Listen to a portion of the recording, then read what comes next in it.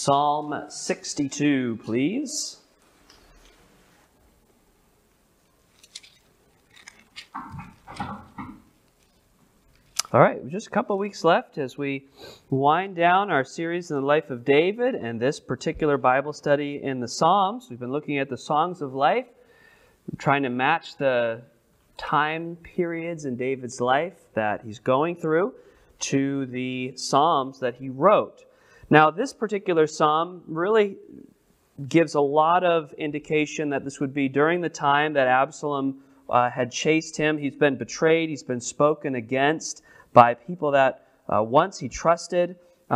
So let's look here at Psalm 62. The theme tonight, if you're taking notes, we are looking at the Song of Silence. Not the sound of silence. I thought we were going to play it. No, we're not. But the Song of Silence, and I'll explain why that is in just a minute. All right. Let's have a word of prayer. We'll ask the Lord to help us tonight. Thank you so much for being here this evening. I'm looking forward to studying the Bible together.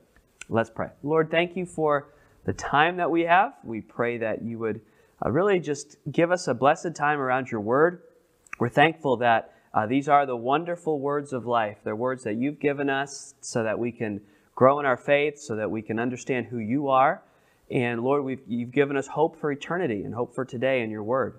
So I just pray that we give the Scriptures first place tonight. I pray that we would be just fully attentive and fully engaged, and that you would be glorified through our study of the Bible. In Jesus' name, amen. All right. Truly, my soul waiteth upon God. From him cometh my salvation. He only is my rock and my salvation. He is my defense. I shall not be greatly moved. How long will ye imagine mischief against a man? So you see now he's talking about people that are plotting and scheming against him. How long will ye imagine mischief against a man? Ye shall be slain, all of you. As a bowing wall shall ye be, and as a tottering fence. They only consult to cast him down from his excellency. They delight in lies. They bless with their mouth, but they curse inwardly. Selah.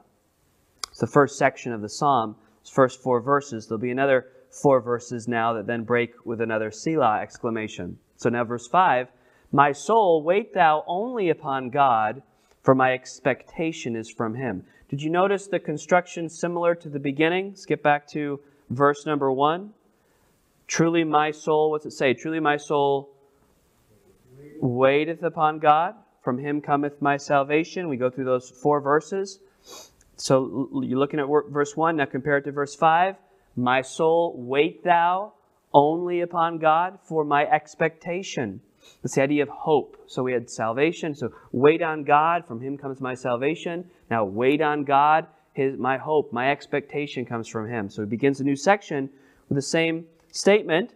He says, he only is my rock and my salvation. He is my defense. I shall not be moved. See that? Same construction. Verses 1 and 2, the same construction as verses 5 and 6. Now verse 7, though, he goes on. In God is my salvation and my glory. The rock of my strength and my refuge is in God. Trust in him at all times, ye people. Pour out your heart before him. God is a refuge for us, Selah. Surely men of low degree are vanity, and men of high degree are a lie, to be laid in the balance. They are altogether lighter than vanity. Trust not in oppression, and become not vain in robbery. If riches increase, set not your heart upon them. God hath spoken once. Twice have I heard this, that power belongeth unto God.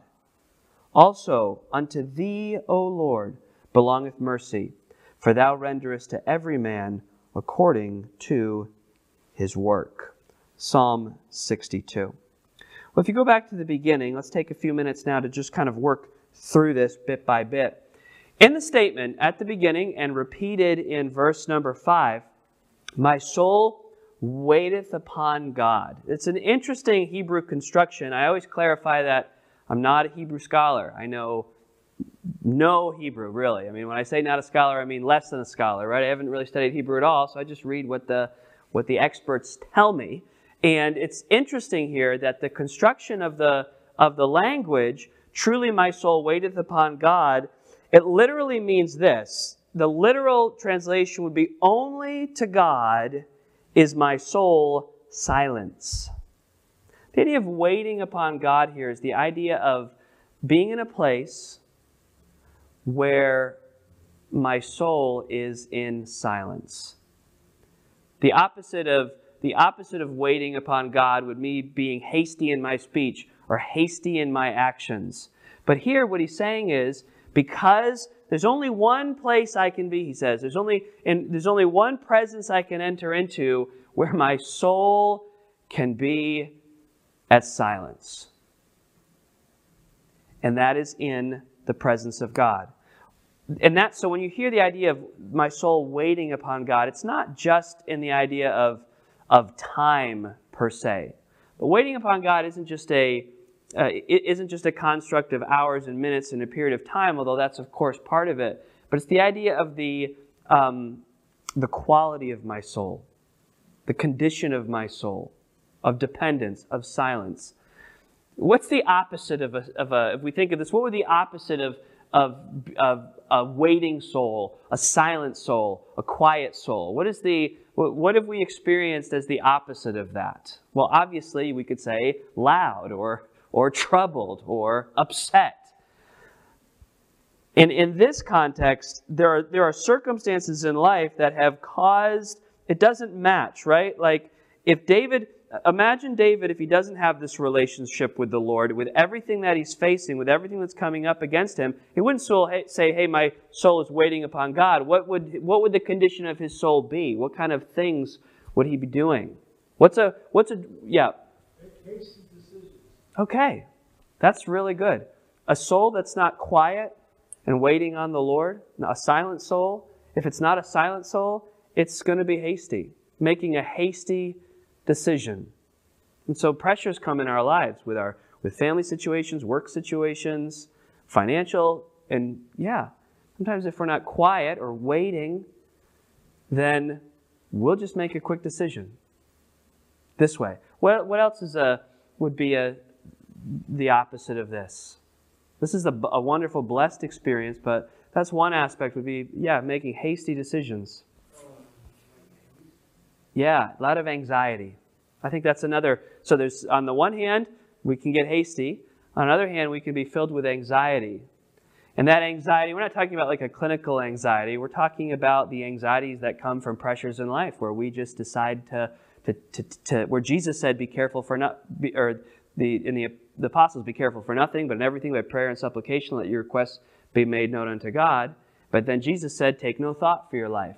That literally means don't be anxious. Don't be worked up. What else? How else would you describe it? Where we often find ourselves when we're not, as David said here, waiting on God in a silent place. Well, I know for me, I like that idea of silence because, like, for me, sometimes, like, it's just really noisy in my head. I'm just constantly thinking through scenarios over and over and over and playing out this scenario and strategizing this and strategizing that and just whether I might not make the hasty decision, but I'm just scrambling for a decision. I'm scrambling for something, and it might be a lack of sleep or a tossing and turning or a fixation. Isn't it interesting that last week, if you remember, we looked at Psalm 3. Here we see David saying, only to God is my soul silent, or my soul waits, truly my soul waits upon God, for from him cometh my salvation. When we looked last week at Psalm 3 and 5, when Absalom is chasing him, he literally says, I laid me down and slept. And so the same kind of idea here. So we look for these opportunities. But now what's interesting is he begins from a place of silence. He begins from a waiting soul. But then he actually does have a lot to say in this song, doesn't he? It doesn't mean that he has nothing to say. But sometimes before we speak or before we act, It's important that we speak and act from a healthy soul, from a soul that's waiting upon the Lord. There's much to be said for that. Can anybody share some practical ways that we can, some practical steps that we can take to get to this place where we say, you know what, I'm waiting on God? What are some practical things that we can do to put ourselves in that, or to allow the Lord? Prayer. Yeah. And sometimes not just a quick, Lord help me prayer, but sometimes a season of longer prayer, right? What else are some things that we can do just to say, you know what, my soul is, it's quiet. I'm waiting upon the Lord. Prayer is a huge practical step we can take. What's another practical thing we can do? Yeah. Get godly people around us that can give us scriptural advice. Study the Word. What else is something we can do?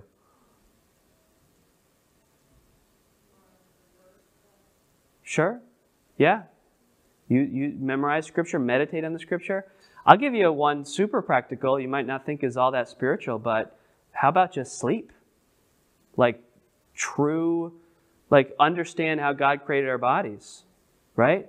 Resting. Even Jesus at times in his ministry would come away.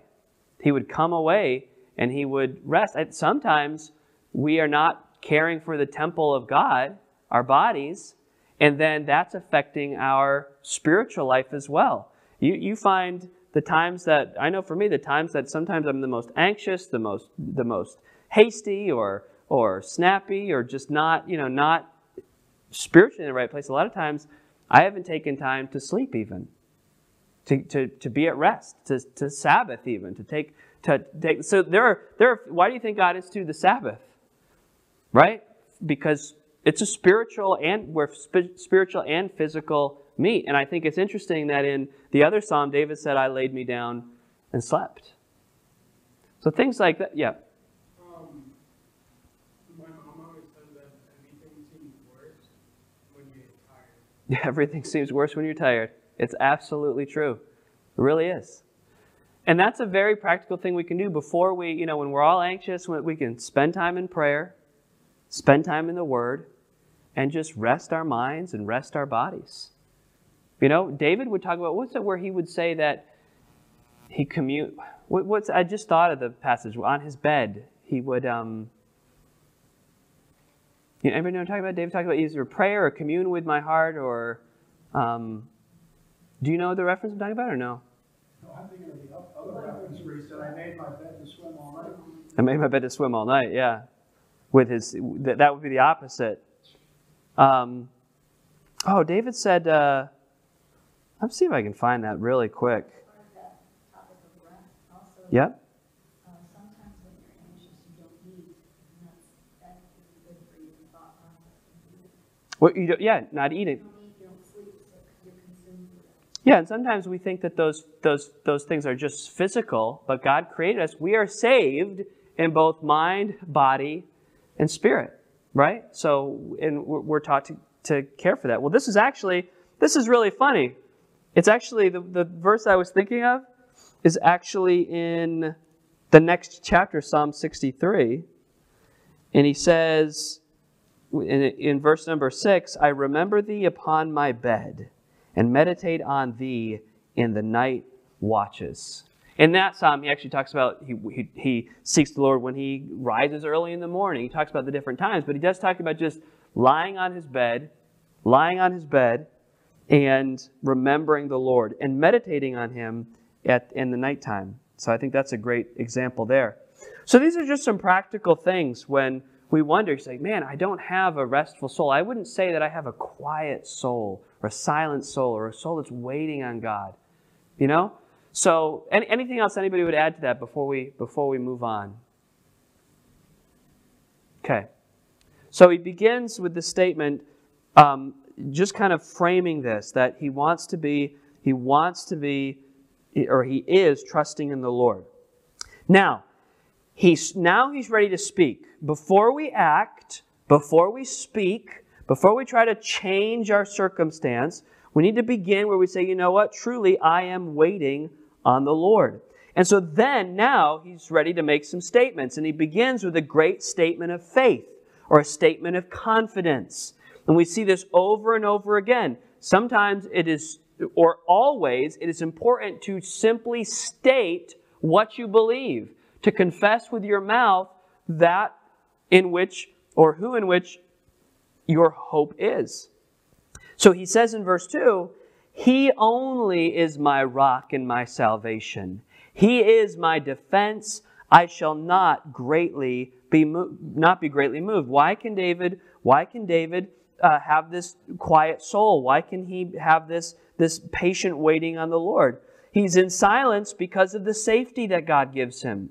He realizes that God has this under control, that God's got the situation. Remember, we talked about that on Sunday, that sometimes we as Christians, and we live in a day and age where there's a lot of, not just in our own personal lives, but it seems like even society's forces are coming up against us. And, you're not going to get that silence of soul from Fox News. You're not going to get silence of news of soul from CNN. You're just not going to do that. But you will from the Lord.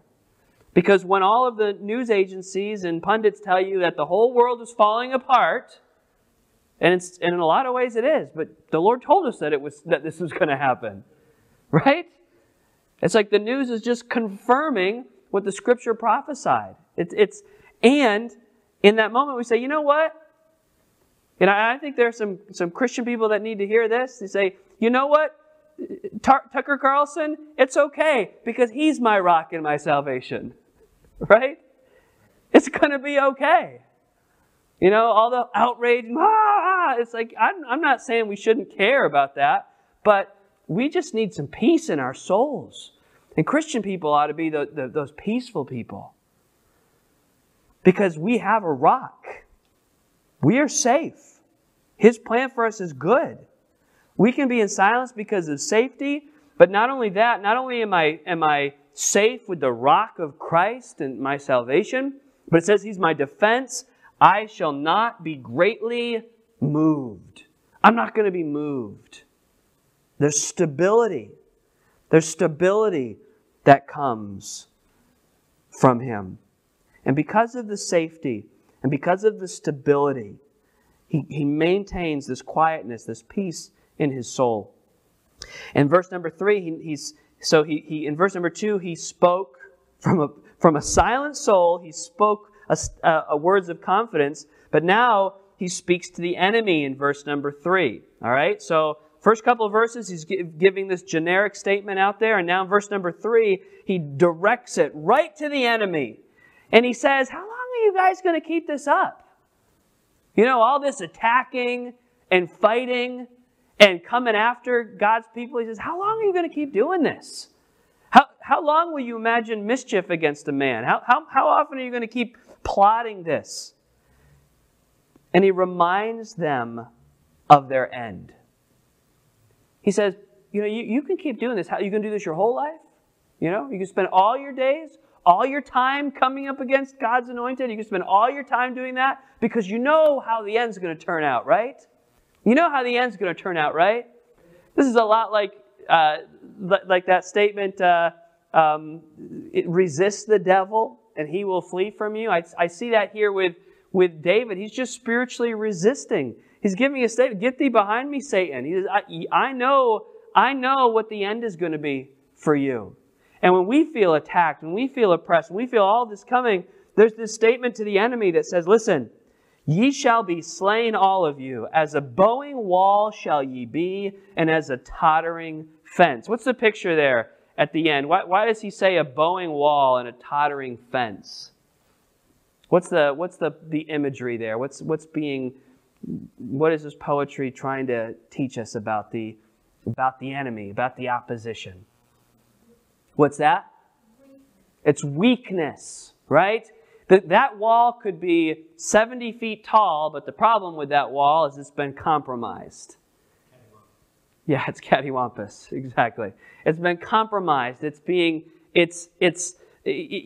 looks big, it looks strong, but you get a strong enough wind. I remember when we bought our house, there was a lot of stone walls around, and there was this one that was maybe about this high, and it just did not really look that good to me.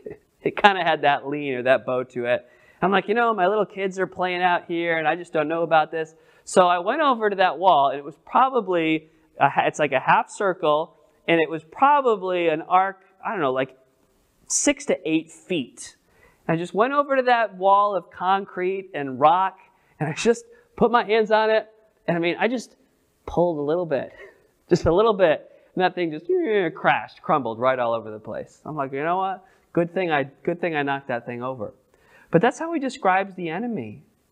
It doesn't matter how big and mighty it looks. It's just like a fence that's just tottering and teetering in the wind. John said that greater is he that is in you than he that is in the world. Right? But we get overwhelmed sometimes. We look at what's going on and we allow it to, let's be honest, don't we sometimes? Or is it just me? You look at the news, you see what's happening, and you look at the state of churches sometimes across America, and you just start to think, you get troubled, you get anxious. Well, David's facing those situations, and he says, hey, the enemy is just like a tottering fence. It's just like a bowing wall. There's no stability there. There's no future in it. But our God is like a rock. He is our rock. He talks about the plans that the enemy concocts, but their end is destruction, and there's great instability. Well, why is there instability? Well, we know, and we need to, those of us who have unchristian, unbelieving friends, think about the foundation. We should always be, in a loving way, challenging the foundation of their lives. Right? I think one of the most effective ways that we can evangelize in this generation isn't to say, I'm right, you're wrong, whatever. That's never been an effective mode of communication anyway. But at least to ask those questions that would say, well, you believe this about your life, but what are you basing that on? What's the foundation of that? What if you're wrong? Where is that? To challenge those ideas, because more and more as people are challenged, they're finding that our culture and the answers that our world, that even education is giving, are empty and shallow. But only with Christ is there this stability. So in verse number 3, he speaks straight to the enemy, and now he's facing the attack in verse number 4. He says, they only consult to cast him down from his excellency. They delight in lies. They bless with their mouth, but they curse inwardly. Selah. He doesn't expect, I thought of this, a saying, sinners do what sinners are good at. And what is that? Sin. And they do a really good job at it because they are sinners. And I understand that we also are sinners, but we are now saved. We are saints, right? So we have the power of Christ. But before Christ, listen, Christians we shouldn't be surprised at what goes on in the world, because the more that the world rejects Christ, the more the world is good at being the world. So the church needs to focus on being the church and reaching the world. But we're not going to change the hearts of sinners. Only God can do that. And David describes the hearts of the wicked here. We need to evangelize and witness and speak, but it's God who has to change the hearts of men and women. And so David is prepared now to face whatever may come against him. He's prepared to face it because his soul is quiet. It's waiting. His soul is at peace. What a wonderful place to be in a world that's spinning wildly around him. I think of David as just, there he is, and it's almost like it's like the old cartoons, I'm talking the really old cartoons, where somebody's they got the character in the house, and there's the whole tornado swirling all around him, and they're just right there, right in the middle of their house. And that's really kind of how this world can be for us. Is there's a storm on every hand all around us, but we are safe with our rock, our Savior. All right. So now we come to verse number 5. Now this is the next section here. He says, "My soul, wait thou only upon God, for my expectation is from Him."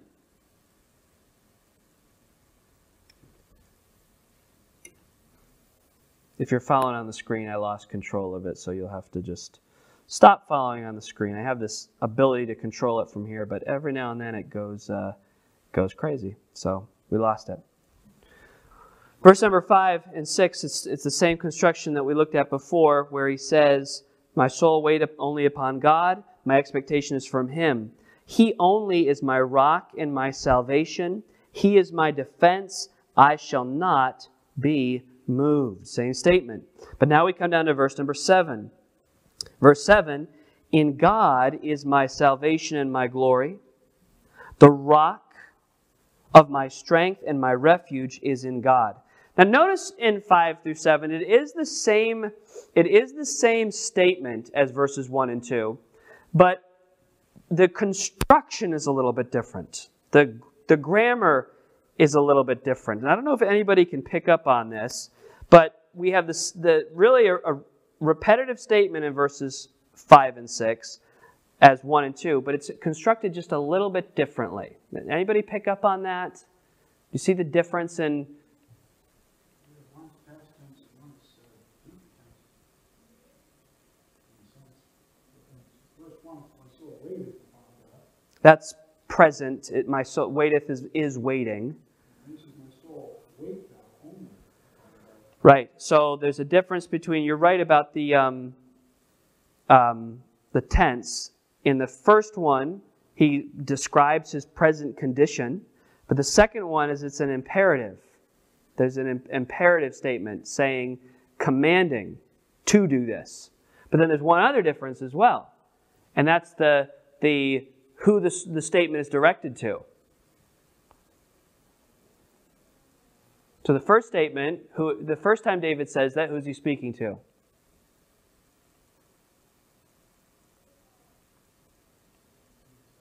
Well, the first time, but back in verse number 1, who would he be speaking to? Just the reader, right? He's speaking to the reader, or he's speaking to the audience. He's speaking to anyone who would be listening to him, describing his condition. But now when he makes the same statement in verse 5 and 6, now who is he speaking to? Yeah, exactly. He's speaking to himself.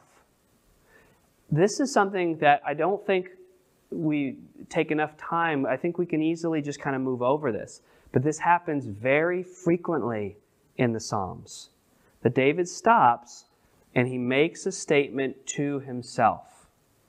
All right, now I'm not advocating we need to do more, wandering around talking to ourselves. We might raise some eyebrows there. But some of us who's talk to themselves or... Yeah, my dad always has. I talk to myself all the time. It can be kind of embarrassing sometimes when people catch you doing it and you're like making facial expressions. And anyway, you'll think I need to go see somebody. So I'm going to move along. But I think there's something to this, right? Because we see it often where David speaks to his soul, right? What's happening in these moments? What's happening here?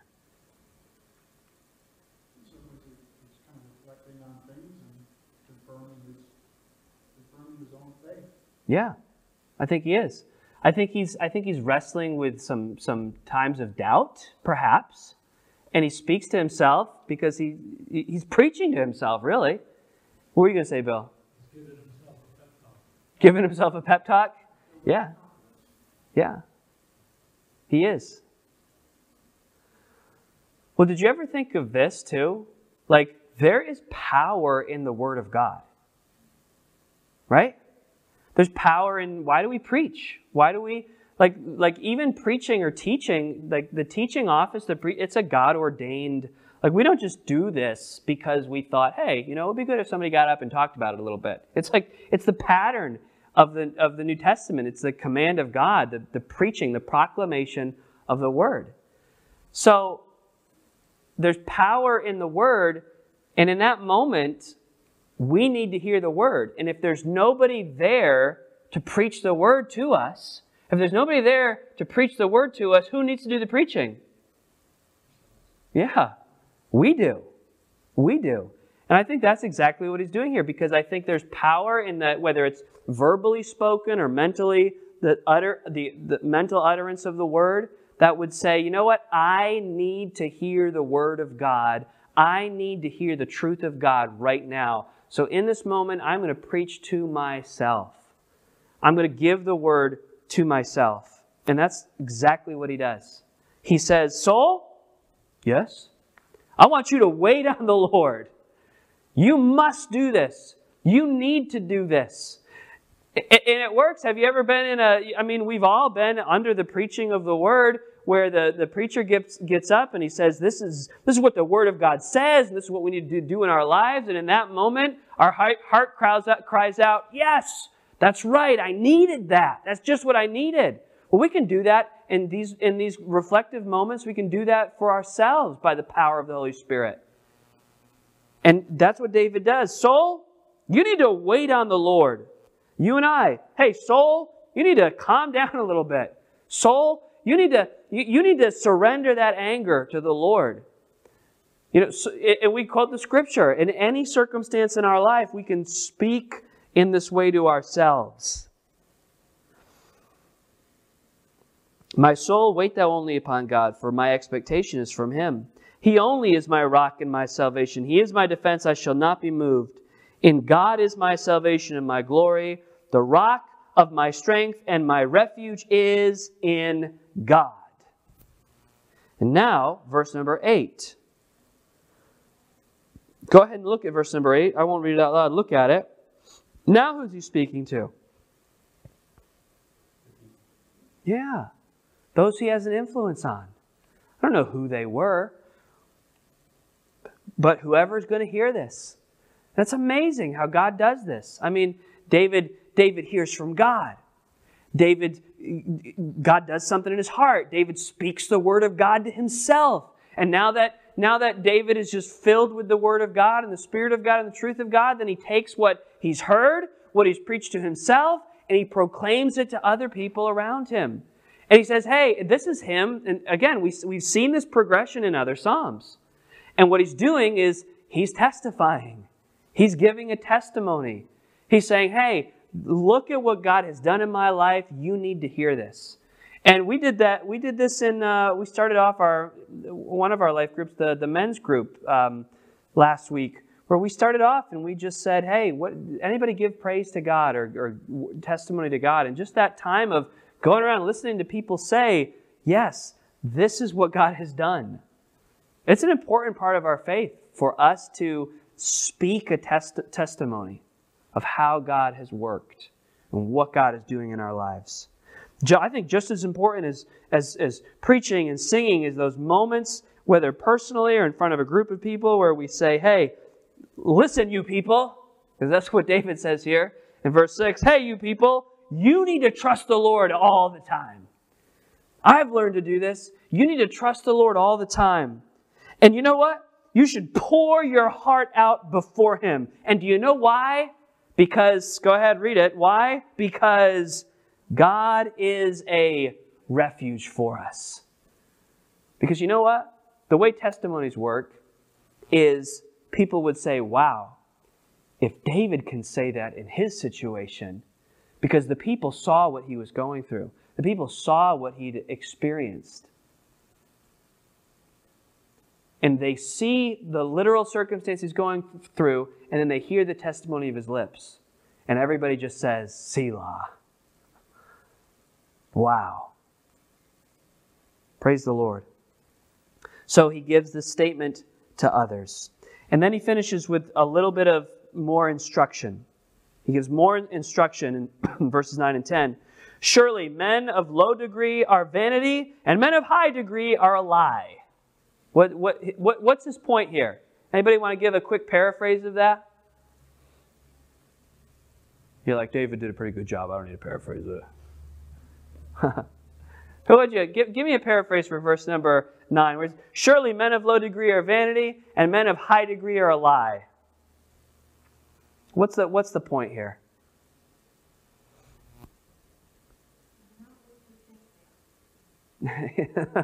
That's pretty good.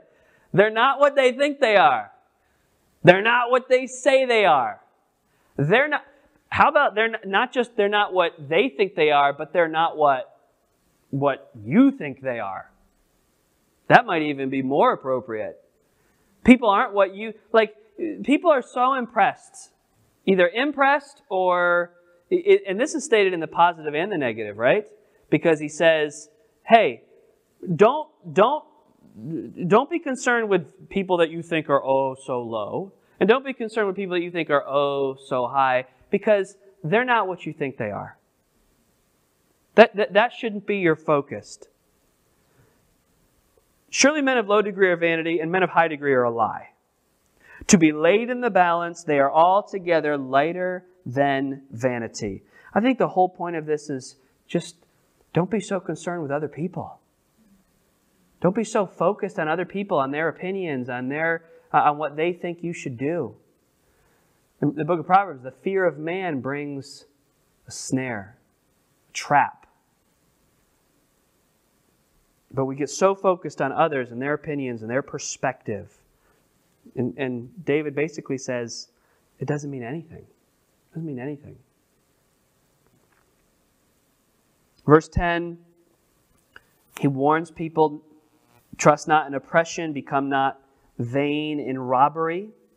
If riches increase, set not your heart upon them. Here he warns people of false. So he is basically what he's done is he's just come through how he's found all of his hope and all of his faith is in God. He's got a quiet soul. And he's saying, you know what? There are some things that could have led me astray. Right? He's so thankful that he didn't follow these things, but instead he stayed true to God. He talked about the snares, the traps. So we saw already in verse 10 being concerned with other people. In verse 9. But in verse number 10, oppression and robbery. What's the idea here? The idea here is there's a crowd that gets ahead in life by doing what? Yeah. By taking advantage of other people. And David could have easily, he had the ability to do that. He had the power. That's exactly what Absalom did. He used his power to mistreat others to his own advantage. And he says, don't do that. Don't use these wicked and sinful things to steer you away. So in verse 9, he says the alternative to waiting on the Lord is getting impressed with people. In verse number 10, it could be with being taking advantage of other people. Or the last thing in verse number 10, the other big thing that could steer your heart away is what? Yeah, covetousness. Interesting here, if riches increase. So really in verse 10 is the idea of power, and then at the end of verse number 10 would be the idea of wealth. If riches increase. We talked a little bit about this when we were doing the parable, the miracle on the adult Bible class. We talked about how all those fish, right, that Jesus gave them all that abundant fish. And if I were there, if they had a carnal mindset, when they saw all those fish in the miracle, they would have maybe, if they had a carnal mindset, said, "We're coming back tomorrow, more fish, do this again." But they didn't. They wanted more of the Lord. And so he says here, if the riches may increase in your life, and if God blesses you with riches, be very careful that you don't set your heart upon them. Well, we're out of time, so let's wrap it up here. Verse 11, God hath spoken once, twice have I heard this. What is going on there? Did God speak once or twice? Anybody? Did God speak one time or two times? What do you think? Once? All right, don't let this kind of thing hang you up. What you're looking at here is not a literal statement, it's poetry. This is a very common thing, and you'll see this in Hebrew poetry all throughout. When they're trying to make emphasis, what would we do if we wanted to emphasize a statement in English? What would we do? You might underline it, or you might put an exclamation, or in the text generation, all caps that thing. Well, in Hebrew poetry, it's the beauty of repetition, or using numbers, like There are, these 6 things does the Lord hate, but, yea, 7 are an abomination. It's like, well, we're very literal in Western culture. Well, is it 6 or is it 7? Is it 1 or is it... No, the point is this. He's emphasizing this. If I've heard it once, I've heard it twice. God had spoken once, twice have I heard this. In other words, this is very, very important. That power belongs to God.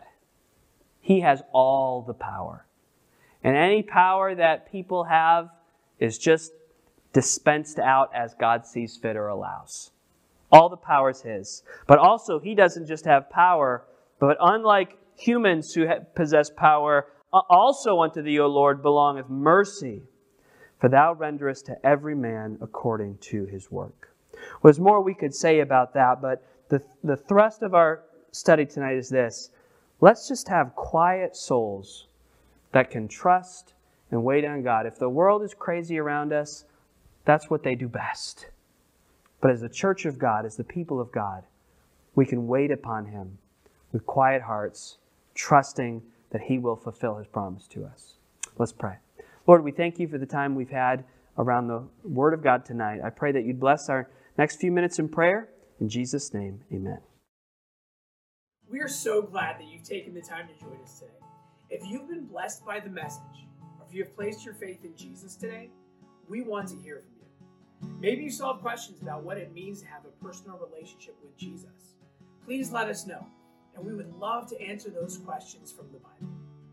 We would also be happy to provide you with the Bible and other free Christian resources to help you grow in your faith. You can email us at info@mountgreylockbaptist.com or send us a message on Facebook. You could also call us at 413-662-2107. We would love to hear from you, and our desire is to be a blessing to you in any way that we can. God bless.